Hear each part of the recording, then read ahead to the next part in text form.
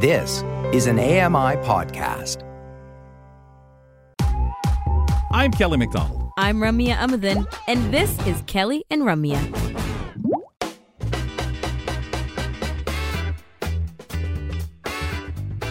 Welcome back to Hour 2 of Kelly and Ramya. I'm Ramya Amadin. Kelly McDonald here. And I want to tell you about The Pulse, which you can catch this Thursday at 1:30 p.m. Eastern Time, 10:30 a.m. Pacific. Tina Oakley is the guest on the show with Joeita Gupta, the host of this, for foreign donations. And she's going to be reflecting on her journey as a Black parent with a child with an amputee. And that is going to be a very intriguing conversation with Joeita and Tina. 1:30 p.m. Eastern on Thursday, or 10:30 a.m. Pacific. Let's get to our community report. We kick off the second hour with community reports Monday, Tuesday, and Wednesdays on the show. And today we're joined by Tony Frymark in Medicine Hat, Alberta. Tony, how's it going? Happy Valentine's Day. Yeah, same to you. Hopefully you guys had a piece of chocolate. You know, it's kind of Absolutely. an excuse to have one today. Yes, and I have one every day, so I really never miss.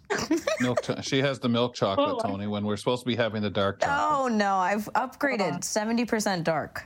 Yep. Reasonable. Okay. No, wait, 85, sorry. Yeah. Oh, you have got to 85. Yes. Good for you. Thank you. Tony, what's your favorite chocolate? I'd have to say, well, I just like any chocolate. I knew it. Can you do the dark chocolate, Tony? Yeah, it's kind of a little much, though. Okay. It's healthier, though. It is. It's That's exactly what we were talking about. So Ramya eats more of it. Exactly. The more chocolate I can have, the better.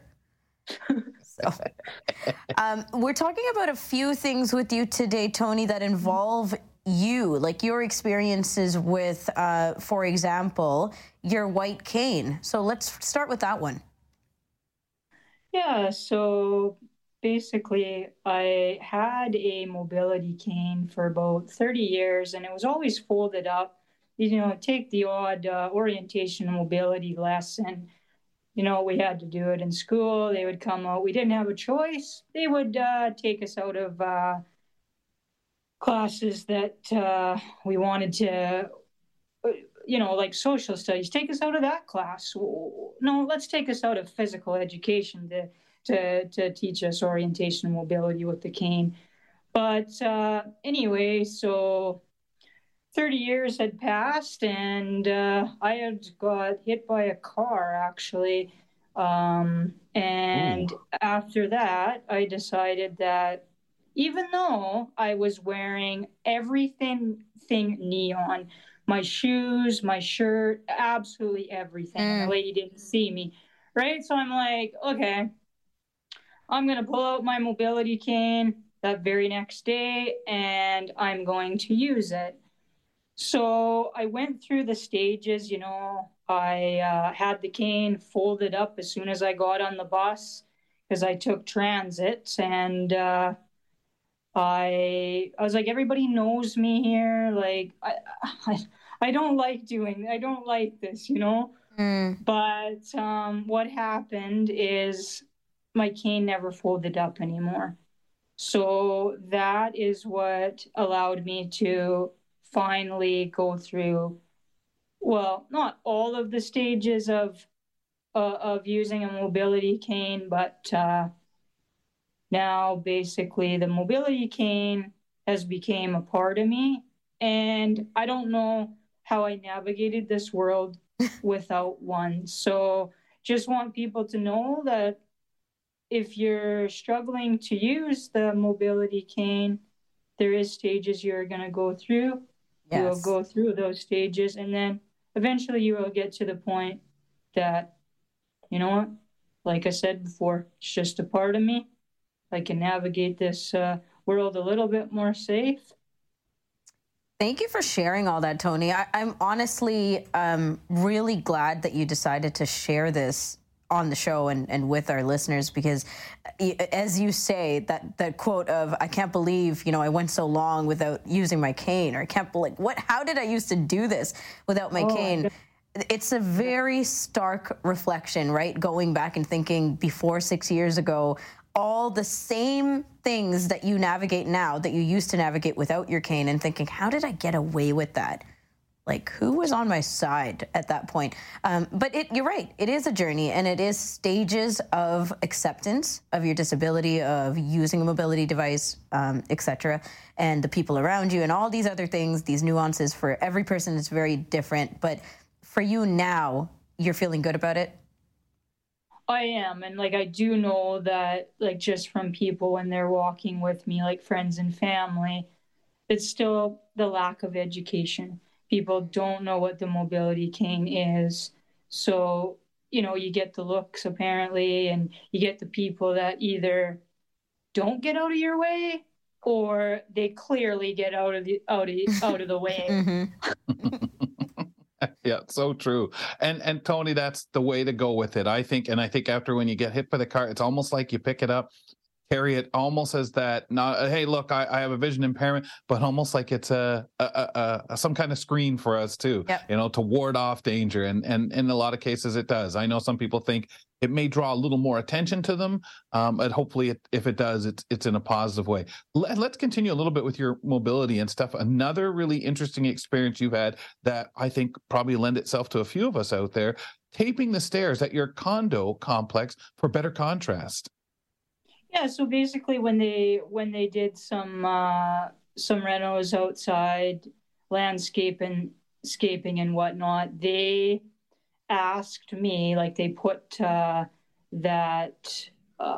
what is it, stuff that you put on rubber, sorry, I was thinking of that word, of rubber on the, like, where you walk in the entrances outside, and then down the stairs, like on all the entrances. So basically what they asked me, they were like, what should we do because we know you live here, and like a floor marker kind of thing, right? Yeah. So they put so they put the yellow tape on the stairs going down the other entryways, because I have a really big condo complex, so there's a few doors to go out of, and it's a really great contrast. And the fact that they took the time to, ask me what should we do, because we do have Braille on the elevators in here. Right.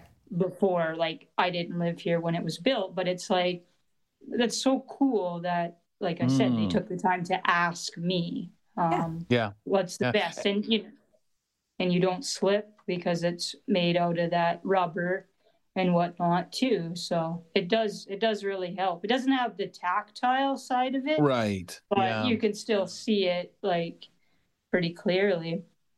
Well, I love the idea you had that input, that they thought to ask, because most of us, the best we'll get is maybe some of that marker or the Braille if you use it in an elevator, or large print letters or anything like that on things, which is absolutely vital when it comes to our community and that kind of thing. Mm-hmm. But when they went around and checked with people like yourself that are there, wow, what a great idea. Sure, we know what may work for you doesn't necessarily work for someone else who's low vision or blind, or they might want something a little different.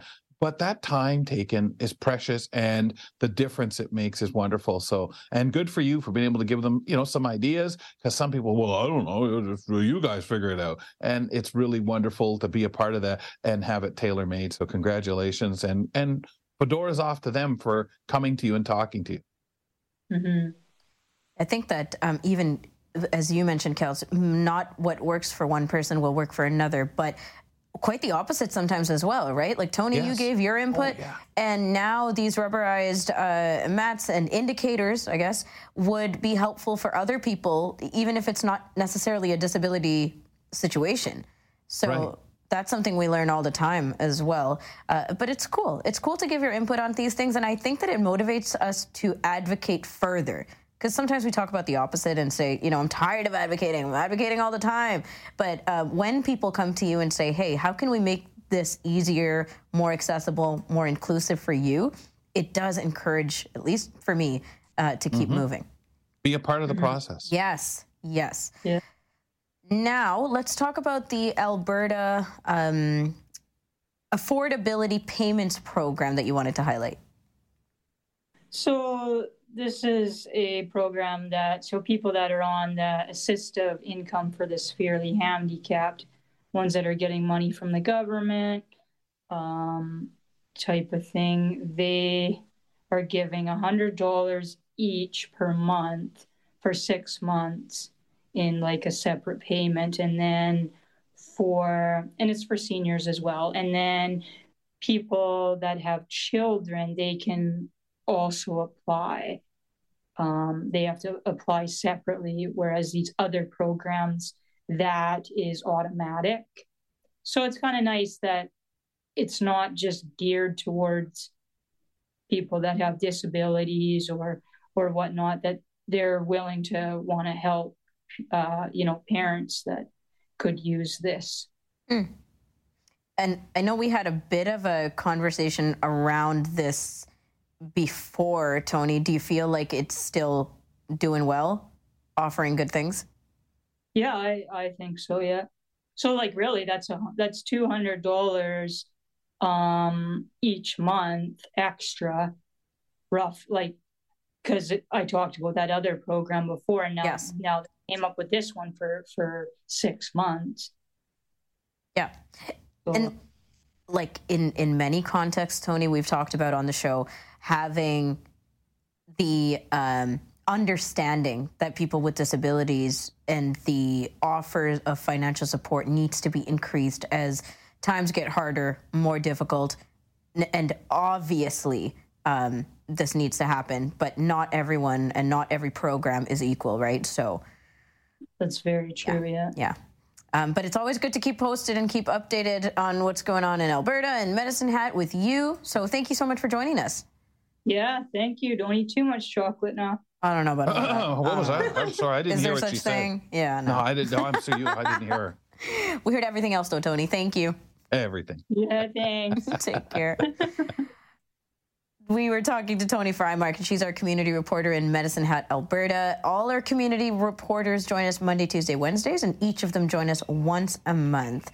After the break, we're talking to Amy Kupel, and she's with the Ontario Caregivers Organization.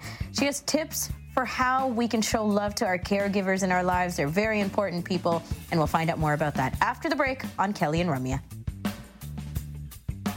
Don't go away. There's more great conversation with Kelly and Ramya right around the corner.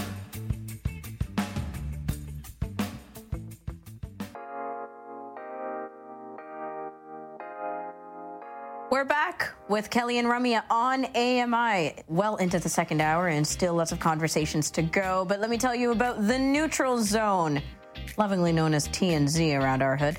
This week's edition of the Neutral Zone, one of the most respected people in the parasport community is joining the gang. Devin Heroux is bringing everybody up to speed on everything, they say, from the Paralympic Games and the Arctic Winter Games to curling and everything else, like the upcoming Scotties Tournament of Hearts. That's going to be a really fantastic conversation.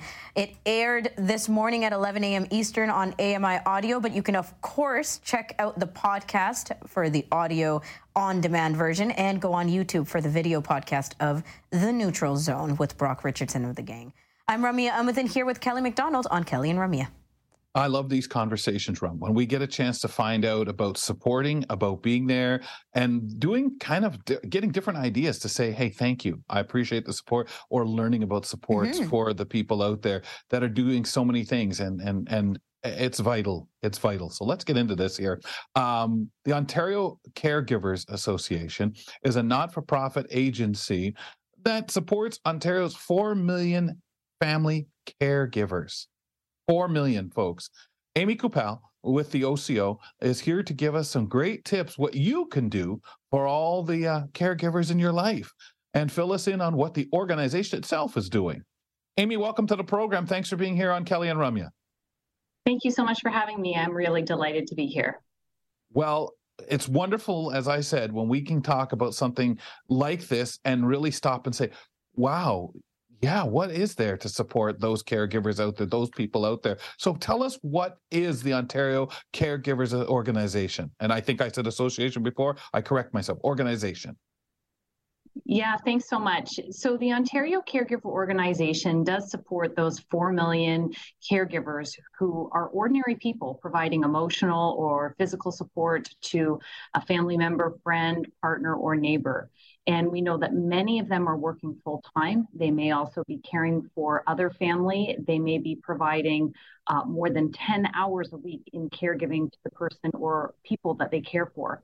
So we know from our own research at OCO that 58% of those 4 million caregivers say they feel burnt out, and 63% say they reached their breaking point in the last year, but they knew they had no choice but to keep going.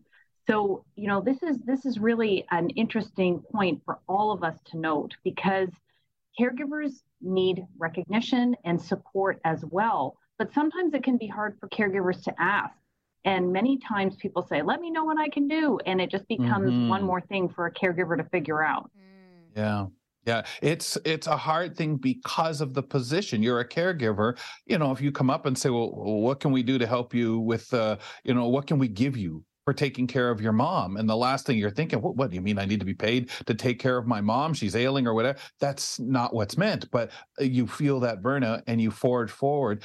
Is that kind of some of the reasoning that it is tougher for people to be able to understand and take that and understand that, yeah, you should be getting some kinds of supports, even if it's just to help or spell you or a little financial, whatever direction to find something. Is that the kind of trouble you have getting people in this position to be on board with getting help for being that caregiver?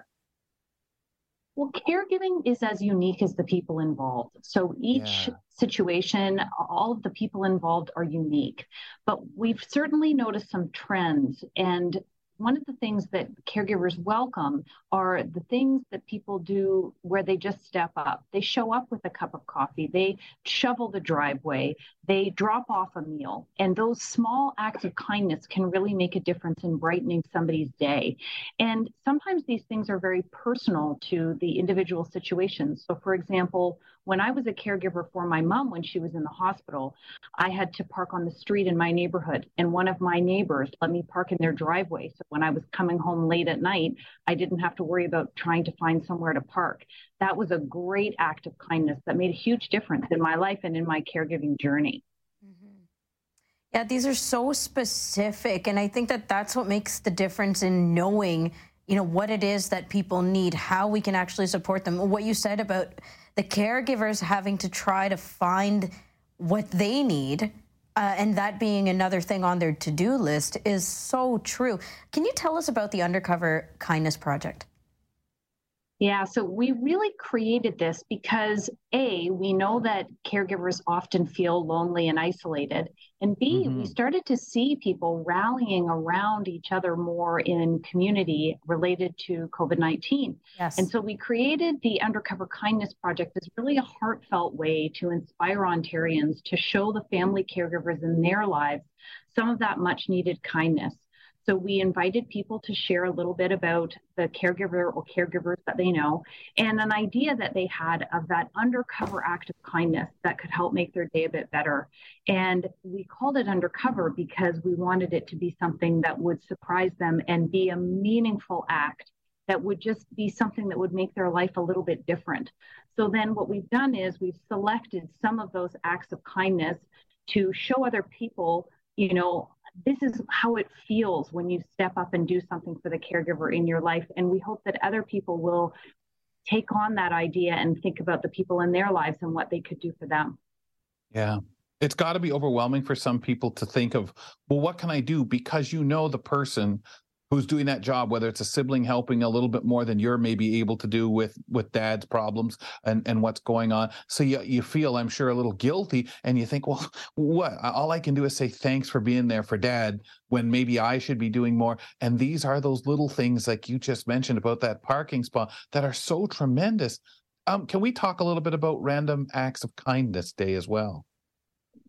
For sure. So it's Random Act of Kindness Day on February the 17th. And we hope this is a time that people get rallying around this idea and also begin to notice who the caregivers are in their lives and in their communities. Sometimes when we have these conversations about caregiving, people realize, oh, wow, I'm a caregiver. or someone else in my family is a caregiver, or my neighbor in my building or down the street is a caregiver. And so sometimes it starts with that recognition and awareness. And then Random Acts of Kindness Day is a great opportunity to say, what's the one thing that I know I can do that will be meaningful in the life of that person? And it might just be a phone call, a coffee, or saying, hey, do you need somebody to water the plants? Another act of kindness, of course, that we'd love people to do is to connect them with the Ontario Caregiver Organization. So we have free programs, free services, and tons of information on our website at ontariocaregiver.ca, as well as a 24/7 helpline that's there for caregivers to really talk through and address some of those practical supports that they might need as well. When you talk about the different things that caregivers may need that, you know, before the segment, we could be so unaware of, right? Like the stresses and anxieties that they face, or the physical support that they would need around their homes or in their own lives because they've taken out so much time. And then also the readiness and preparedness that sometimes people become caregivers with zero notice, right? Like they just fall into that role. And now they have all these extra responsibilities that they didn't sign up for. I really, really appreciate this conversation, Amy. Is there anything you have wanted to shout out but missed so far in how we can take care of our caregivers, how we can award them, how we can think of them, remember them? Anything else you want to mention? Well, you really highlighted this piece about balancing work and care. And usually people who are caregivers are balancing that with work, family, community, other commitments that they have in their lives. And so I would highlight employers as another area that we're focused on, helping employers think about how they can have caregiver-friendly workplaces, which makes it easier for those of us who are caregivers to balance work and care. So if you're curious, check out what we have on our website at ontariocaregiver.ca. And if there's something that you feel you need information on that we can help with, let us know and we can have that dialogue. Amy, what about the first-time caregivers? In that sense that, like Ramya said a moment ago, people are thrust suddenly into it. And those supports that those people who are really frightened, they've got to deal with, like you say, maybe work and other things in their life, but the future of the person, they're being that caregiver, it's so overwhelming. Is that an area that right off the bat, any of us knowing, watching, is that like such a vital area to jump in and do some of these acts or show that support? It really is. And, you know, we have a booklet just for that called the I Am a Caregiver booklet that really walks through some of those introductory things that you may want to think about as a caregiver. Again, the situations are so unique depending on the individual or individuals that you're caregiving for, but we've got some thought starters. Two other things that I would recommend thinking about are calling our helpline and having a conversation about the particular circumstances that you're in.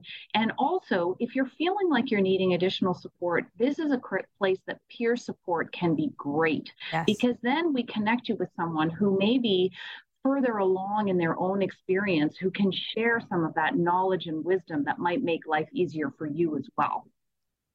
Yeah. We talk about the stigma with a lot of other things like, you know, testicular cancer during Movember and things like that. But just being able to say whatever it is that's on your mind, whatever it is you're struggling with as a caregiver, and going to all these resources, as you're saying, but really that first conversation of this is difficult, this is exhausting, this is whatever it is, and having the conversations around the emotions and capacity is so important, and we want to encourage that.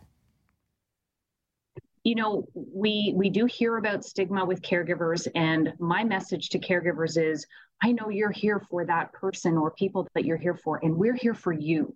So we want to break down that loneliness, break down that isolation, and have those conversations. It's not always easy, and sometimes that's practical and sometimes that's emotional.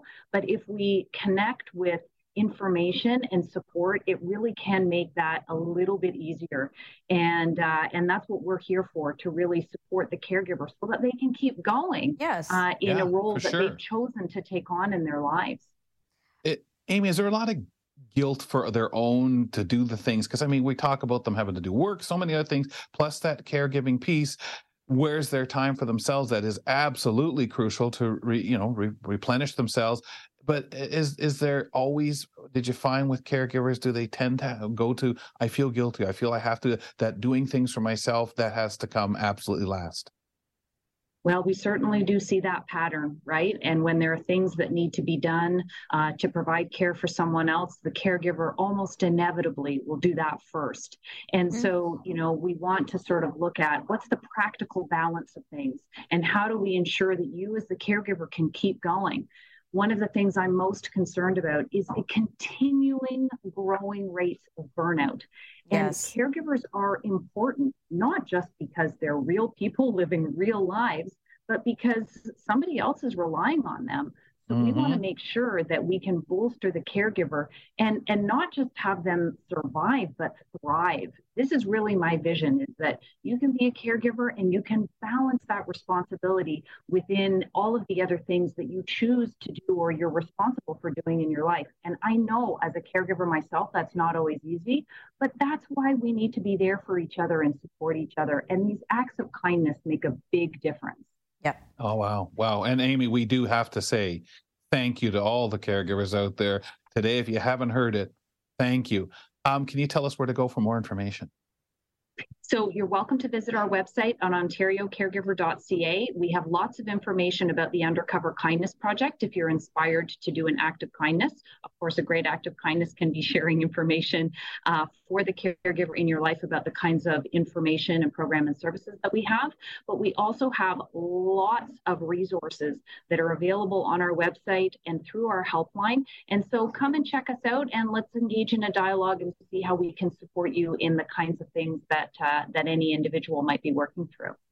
Wonderful. And Amy, thank you guys for being there and all that support. Thanks for making time for us today. Thanks so much for having me. That was Amy Kupal chatting with us about the Ontario Caregivers Organization and showing us some ways that we can get involved in spreading some of that kindness and cheer. So much of the taken for granted when we think of caregiving, or just, leave it in the background. But these kind of conversations are so important. After the break, we're checking in on a collection of John Melville's travel memorabilia and all kinds of other stuff that he has. We'll be right back with that. It's fun, insightful, and inclusive. Kelly and Ramya return in a minute.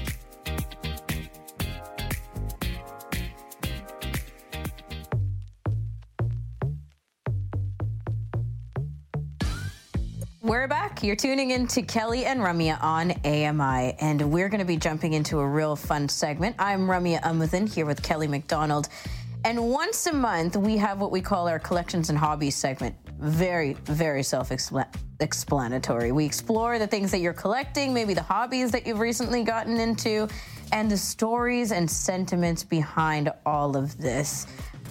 It gets really fun and really personal. Hopefully we ask questions that don't make people feel very uncomfortable, but nonetheless.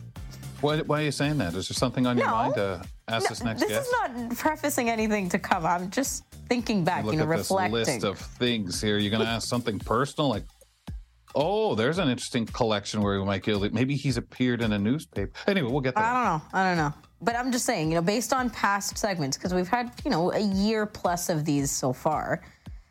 You aren't going to corner this guy about the fact that he talked about coming on and talked about his collections numerous times, and we haven't brought him on. We'll forgive him because he's coming on now. I think we've actually locked him in. Like, he's on Zoom. He's ready, I think. So we'll just continue forward with good vibes.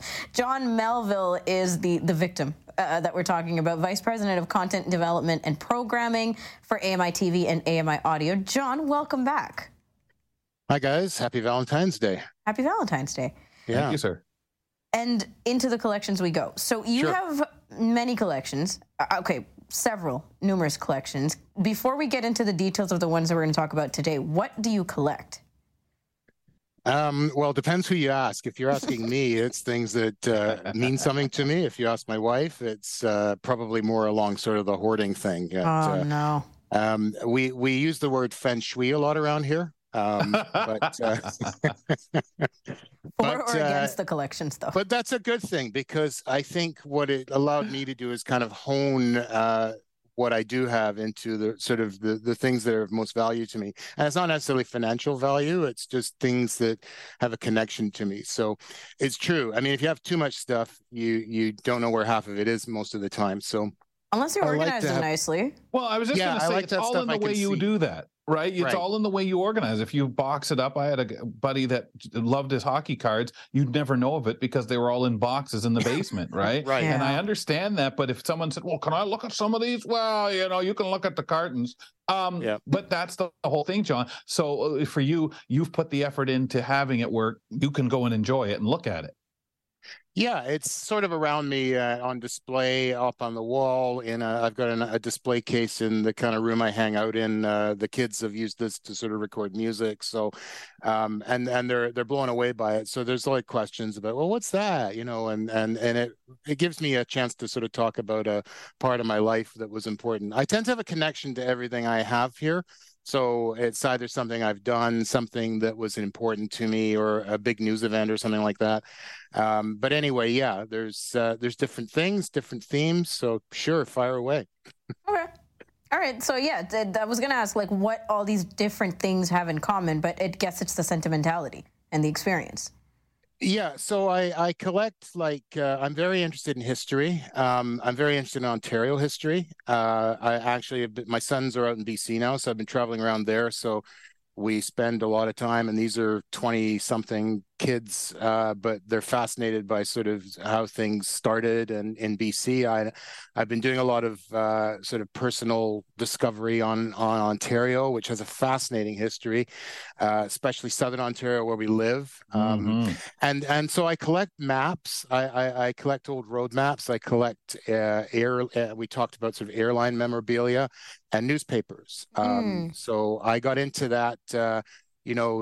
When we first emigrated from Scotland, we came out came out, first of all, through the Panama Canal. This was in the late 60s, and traveled on a boat, ship, I guess, all the way to Vancouver, stopped at San Francisco. That was like my main kind of first impression, going under the Golden Gate Bridge and then under the Lions Gate Bridge. So I've got like stuff from back then, menus from the ship that we were on back in 1968. Wow, that's wild, because people talk about that gateway, as we know that bridge to be in San Francisco, when you talk about the Golden Gate, and you always would get those shots on TV and movies of it. But for so many newcomers, that's what they knew. San Francisco, going to the United States, and that gateway, which is what it was supposed to be, John. So that's a really interesting. Can we talk a little bit about that, your travels that way, in the sense of your airline memorabilia? Well, I have an interesting story to tell you. I don't want to get too morbid, but it really triggered me as a young child. This was 1971, and I was on I've got a prop here, a BOAC 747-100, the first of its kind. This is one of my collection here, and we were flying from Toronto to London to meet my grandmother unaccompanied, and back then there wasn't the security they have then, but there was a bomb threat on the plane. So we ended up in Denver, Colorado, because it was a high altitude airport. And as it turned out, it was a hoax. So, but back then there were real things happening and there were hoaxes. Yep. So we took like 27 hours to get from Toronto to London. We went via New York, but that inspired me to really sort of have this kind of hobby, I guess, or maybe an obsession about, airlines and airline memorabilia. So especially back then in the 60s and 70s, when I was growing up as a kid, I've got like a Trans-Canada Airlines timetable, the predecessor to Air Canada, which I'm holding up right now. I've got a cutting edge pamphlet for the BOAC 747. There we go. Wow. And it's got like pictures and everything else in it from back then. I just love the artwork from the 60s, right? So, I'm one of my sons is a pilot now too. Go figure, right? He's flying out on the BC West Coast. He was influenced by your collection. However it works, yeah. We sit around and talk about planes. I know airport codes. It's way too much, but you know what? It's like Homer Simpson says, you got to let some things out of your brain to let new things in, right? True.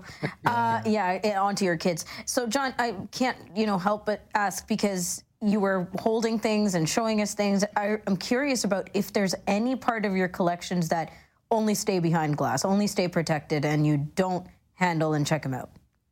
Well, pretty much. Most of it is behind glass because my kids are all growing up. And I mean, if I'd left the stuff out when they were little, it probably would have ended up in the toy box. Remember in Toy Story 2, I loved that when the guy the prospector was in the box because he was being held hostage by the toy collector. So I don't want my stuff to feel that way, but I do have a couple of things that are quite fragile. I'm holding up a picture of the San Francisco Examiner from October 16th, 1989, which was when the last major earthquake hit San Francisco. And as we can see, or as I can say, it's quite yellow because when newspapers get exposed to sunlight, they're going to start to deteriorate, right? So you do have to kind of keep them away from ultraviolet light, if you want them to last. But then some people like that yellowing look too, and it certainly, you can't avoid it sometimes. But I do my best just to protect the stuff, Yeah. What's the date of that again, John? October 17th, 1989. And I'll tell you just the connect, because I mentioned that I'm connected to my stuff. It wasn't because of the earthquake or anything else, but October 17th, 1989 was the first day I started an overnight shift at a radio station. So it was like my first official job in radio. And I remember because we were operating overnight and the news was coming in about this earthquake in San Francisco. It was actually the Blue Jays. Oakland Athletics were playing the San Francisco, help me out there, Kelly. Giants. The Giants. The Giants. Watching the game. We were watching the game too, right? And we had Tom Cheek and Jerry Howarth there, and they had to run away from everything that was going on at the time, get safe. But that was the day I started in radio, so it's kind of cool to have that little memento of a very tragic event. Yeah, and it was terrible. Do you want to talk about travel posters? Well, yeah, I was sort of giving you a little bit of that with the BOAC stuff. I don't have it available for display on the show here because it's a full poster. We have them in the house, but P&O, which was the shipping line that we came to Canada on, they ran a fleet of white ships back in the 50s, 60s, and 70s. And a lot of they weren't cruises as much as they were people that were emigrating, and they would do a circuit of the world, basically. People would get on and off as they went around. We got off in Vancouver. But I have posters, original travel posters that used to hang in travel agencies for those ships, right, for those cruises, and there's one that's got the caption "Runaway to Sea with P&O Lines," right, and there's a little kid talking to one of the officers on the deck of the ship, right? Nice. I've got it framed, and there's two others that I have too, which has similar P&O posters, but I understand they're quite valuable now because they're original travel posters from the 60s. Yeah. Have you sold any of your collection because of the value? I'm glad we can't see him right now because you're swearing in his ears. Well, back to Kelly's point, as a hoarder, a collector, I can't sell stuff, as a sentimental person, John. So you know what I have been doing? I have been, as I mentioned earlier with my kids, right? If they see something that really interests them, I'll just give it to them. Like, it's like, it's time for it to move on. And, why don't you take this now that you know the story behind it? So I suppose it's sort of a living heirloom in that respect, right? And then do you backseat drive how they store it and keep it and handle it? Not at all. Not at all. Okay. But, but that's part of hobbies. Passing it on, right? I don't mean the backseat complaint. No, watch what you do with that as you're crying because you're giving it up to them. Yeah. No, they'll take care of it where you take it. Is there a thing out there with some of that stuff, sharing it online, or is that a big no-no? Like for you to take a picture of the poster, say, hey, look what is that why would I do that? But if you were in a group online talking to people that were really curious about some of these things, do people do that? Is that a big no-no? Well, I mean, if you want to get a picture, that's not the original, I don't see anything wrong with that. I mean, if you look at eBay, people post pictures all the time, and I, for one, have, screenshot things because I mean, I was like, I may not buy it, but I want to look at it. It's not quite the same because it doesn't have any value because it's just a shot of something. And certainly, I mean, I would never post anything without permission from the either copyright holder or the original owner. It's really for personal use. Right. But I don't think there's anything wrong with, I mean, some of this stuff is quite rare. And, whether it's a replica or whether it's a photograph, if people get something out of it, I think it's great that, people have collections that they can share. Mm-hmm. Yeah, and I think the communication part of it is, at least recently, almost as big as the collecting itself, right? Being able to share online and talk to others who are into the same kinds of things as you or remember the same pieces of information that you do in the collecting way. Yeah, it's sort of like that wiki culture we're in, where we share information, particularly if you're talking about history and somebody's got, I've got an original print of this day and, whatever relating to a story. So you have a way of kind of sort of putting the whole thing together through, that crowd share kind of online thing that goes on, which is a nice addition to the way we used to be, where we just had our own collections and they died in quiet, away from light, away from anybody's eyes or whatever. Yes. Yeah. Right. It's cool. It's like bringing back the past in these very tactile ways. Speaking of which, do you know what the oldest thing you own is in terms of newspapers or airline memorabilia or travel posters or any of that? Yeah, I think I do. I have, and I got this, I don't know where I got this from because it might have been out of a family sort of trunk or something because I don't remember buying it. But it's an original a Canadian dictionary that was published I think in Toronto in like 1906. And it's all yellow pages, right? And somebody's made notes in it as well. And because I found this thing and I'm looking through it, and the first thing I always do is go to the copyright date in the front. And I was like blown away, right? It's like, how did I get it? How did I end up with this, right? And it's in my bookshelf now with my other books, right?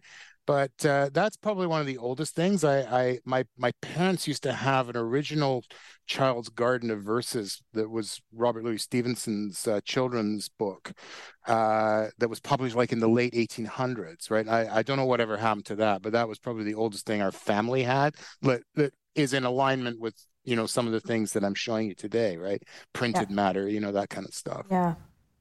Dictionary, though, that's not even just like a sliver of paper. That's a whole. Well, it's amazing too with the sort of Canadian history angle that I'm currently going down. Yeah. And that was an interesting year, right? You have the big earthquake, you have the big fire that year in Canada. If I have my dates right, and of course the San Francisco earthquake was 2006. So that's really interesting. I wondered if you had any papers from back in that era, anything that old. The oldest I have in terms of newspapers is two things. One is Dominion Day from July 1st, 1967, which of course was Canada's 100th birthday. Oh. And there's the most interesting thing about that is on page 3, there's a very young, aspiring poet novelist who's in her 20s, I think, and her name is Margaret Atwood. That they do a sort of future Canadians to watch kind of thing. And then the other one is, I'll hold this one up. This is the Toronto Telegram from July 16th, 1969. That was the day that Neil Armstrong walked on the. Oh no, the day before he walked on the moon. Oh. So looking good. We're going to do it tomorrow. They were orbiting in the capsule, so it was just before he did. I have the other one too, where he actually walked, but that one's less common, right? But the Toronto Telegram doesn't exist anymore, right? I was just going to ask you, do you recall when that went away? It was, I think, 1971, and it was sort of replaced about 2 years later by the Toronto Sun, or maybe not even that long, because ex-Telegram people bought the equipment, ex-Telegram people bought the equipment and moved it and started the Toronto Sun. So Toronto's never really been without at least 2 or 3 papers, right? Because the Globe's always been there and the Star's always been there too. The days of the daily paper twice a day, right? The twice dailies. Yeah. Wow. I still get mine on the doorstep, printed on the doorstep. Can't live without it. Okay, because I was going to say the opposite is just like scrolling through Twitter. John, we're wrapping up here, but are you going to tell us if you ever got in trouble for spending too much on any of this stuff? Oh, all the time. Like, Totally. Presently. Like nobody understands, right? Nobody understands my my need to collect things. So and why would I pay for stuff? So When he started his own bank account. the nice thing about collections, you don't have to put on a tax form. So I tend not to. That's right. I don't have to, right? True. Yeah, and if you make it look like something that maybe later you could bring people in and actually make money showing them, not that you would ever do that, but if it's all it just keeps it from looking like junk. John, thank you so hopefully they'll much. set up the Melville Museum one day. You're very welcome, Ramya. Your kids will. Thank you so much. John Melville is the Vice President of Content Development and Programming for AMI TV and AMI Audio. Join us for our Collections and Hobbies segment on the second Tuesday of the month. We're wrapping up the show after the break here on Kelly and Ramya.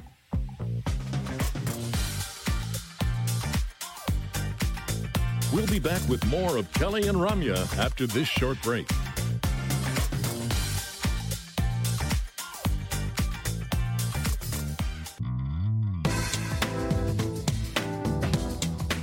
Wrapping up Kelly and Ramya here on AMI, and thanks for tuning in. If you're here live, we really appreciate it. 2 to 4 p.m. Eastern Time, Monday to Fridays, where you can catch us. And when you can catch us, where is on AMI TV and on AMI Audio.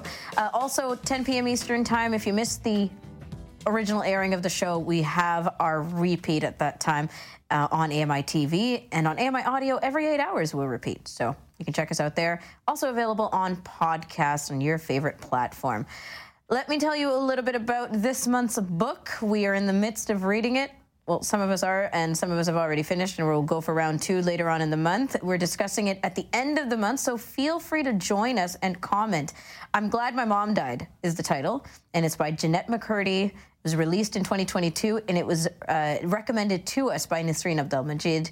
Human narrated on Sela and available on audio. A little bit about the actual book. It's a memoir by iCarly and Sam and Cat star Jeanette McCurdy about her struggles as a former child actress, including things she dealt with like eating disorders, addictions, and a complicated relationship with her overbearing mother, who basically took control over her life. Jeanette writes in a very candid way, and it's a lot about unflinching detail. And she chronicles everything that has happened to her when the dream comes true. She becomes a TV actress, a star, and how her life spirals before and after that. So talk about it on February 28th, the last Tuesday of the month, which is when we have our book club with Nasreen. Send us your email feedback, your phone feedback, 1-866-509-4545, or Kelly and Ramya at ami.ca for your written feedback on the book and anything else, of course, about the show. Now, Kelly, really quickly, point to something from today's show that people can check out on podcast. Oh boy, really enjoyed all of our conversations today, but I think caring how to provide some that support to caregivers out there. We had a really wonderful chat a little earlier in the show about it, and I really thought Amy brought to the table so many wonderful things for us to know, and really go back and check it. Fantastic. We also talked about mushrooms with Julia Carantis, our nutritionist. She really got into the details of the nutritional conversation, what mushrooms offer us nutritionally, which I thought was fantastic. Let's find out what's coming up on Now with Dave Brown, the Wednesday morning edition at 9 a.m. Eastern Time on AMI TV with Paul Daniel, who's one of the producers on the show. Hello, Paul. Hello, Ramya. On tomorrow's show, climate policy is something of a hodgepodge of different perspectives when it comes to action by provincial governments. Tomorrow, journalist Arnold Kopecky breaks down some of the different ways some provinces, especially in the West, are engaging or not engaging in some cases with the federal government on climate change. Amy Amanti, our community reporter in Vancouver, will discuss her recent experience visiting the Canadian Museum for Human Rights. She'll also offer her perspective on the museum's accessibility. And on a completely lighter note, Shani Saravanamuthu will tell us about her upcoming bachelorette party, which is perfect timing, especially in Montreal in February when it's cold, windy, and the roads are treacherous. Fabulous. That is awesome. Well, good luck to Shani and all the other content contributors on the show tomorrow. Contributors. That sounds good. Either way, it sounds good. That sounds nice. Thank you so much, Paul. Oh. Yeah. Take care. Yeah. Take care. Paul Daniel, as I said, is one of the producers on Now with Dave Brown, and remember to catch them out daily at 9 a.m. Eastern Time on AMI TV. So, question. Yes. Real quick. Yeah. The book, I Am Sam. We saw the movie. We talked about it when we were doing AMI at the movies. We recently talked about it with Grant, and in the book we're reading this month, it is referenced. Is it? I want to share that. Oh, it because is. It's so ironic. Those things happen, right? That's right, and you're right. In the first quarter of the book, it's mentioned. You bet. Yeah. Oh, man, that movie makes me want to cry just talking about it. Ugh. You bet. Anyway, tomorrow, the Wednesday edition of Kelly and Ramya, we have In the Know with Margaret Weldon, and she's highlighting important things. Today we talked about caregivers. Tomorrow, about Doctors Without Borders, Medicine Sans Frontiers, and the David McAnthony Vixen Foundation. Looking forward to learning more about that. And Bill Shackleton will be here with the buzz. We never know where he's going to go, but hopefully you'll be here with us to see what he's got to say and what he delivers. Well, it's the Wednesday edition, so we know that it might be more serious, maybe morbid. That's really the spectrum. Yeah. Yeah, most likely. And then by Thursday, it's a little lighter, and by Friday, he's only allowed light things, so that's the thing.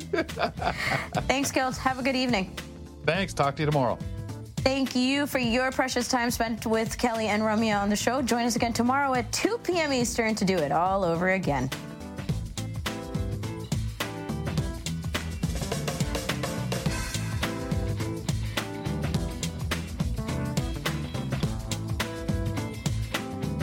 Hello, I'm Sean Priest. Join me monthly for Sean of the Shed, where I introduce you to all the technology that can be so useful to us as blind or partially sighted people. Find Sean of the Shed wherever you find all your podcasts.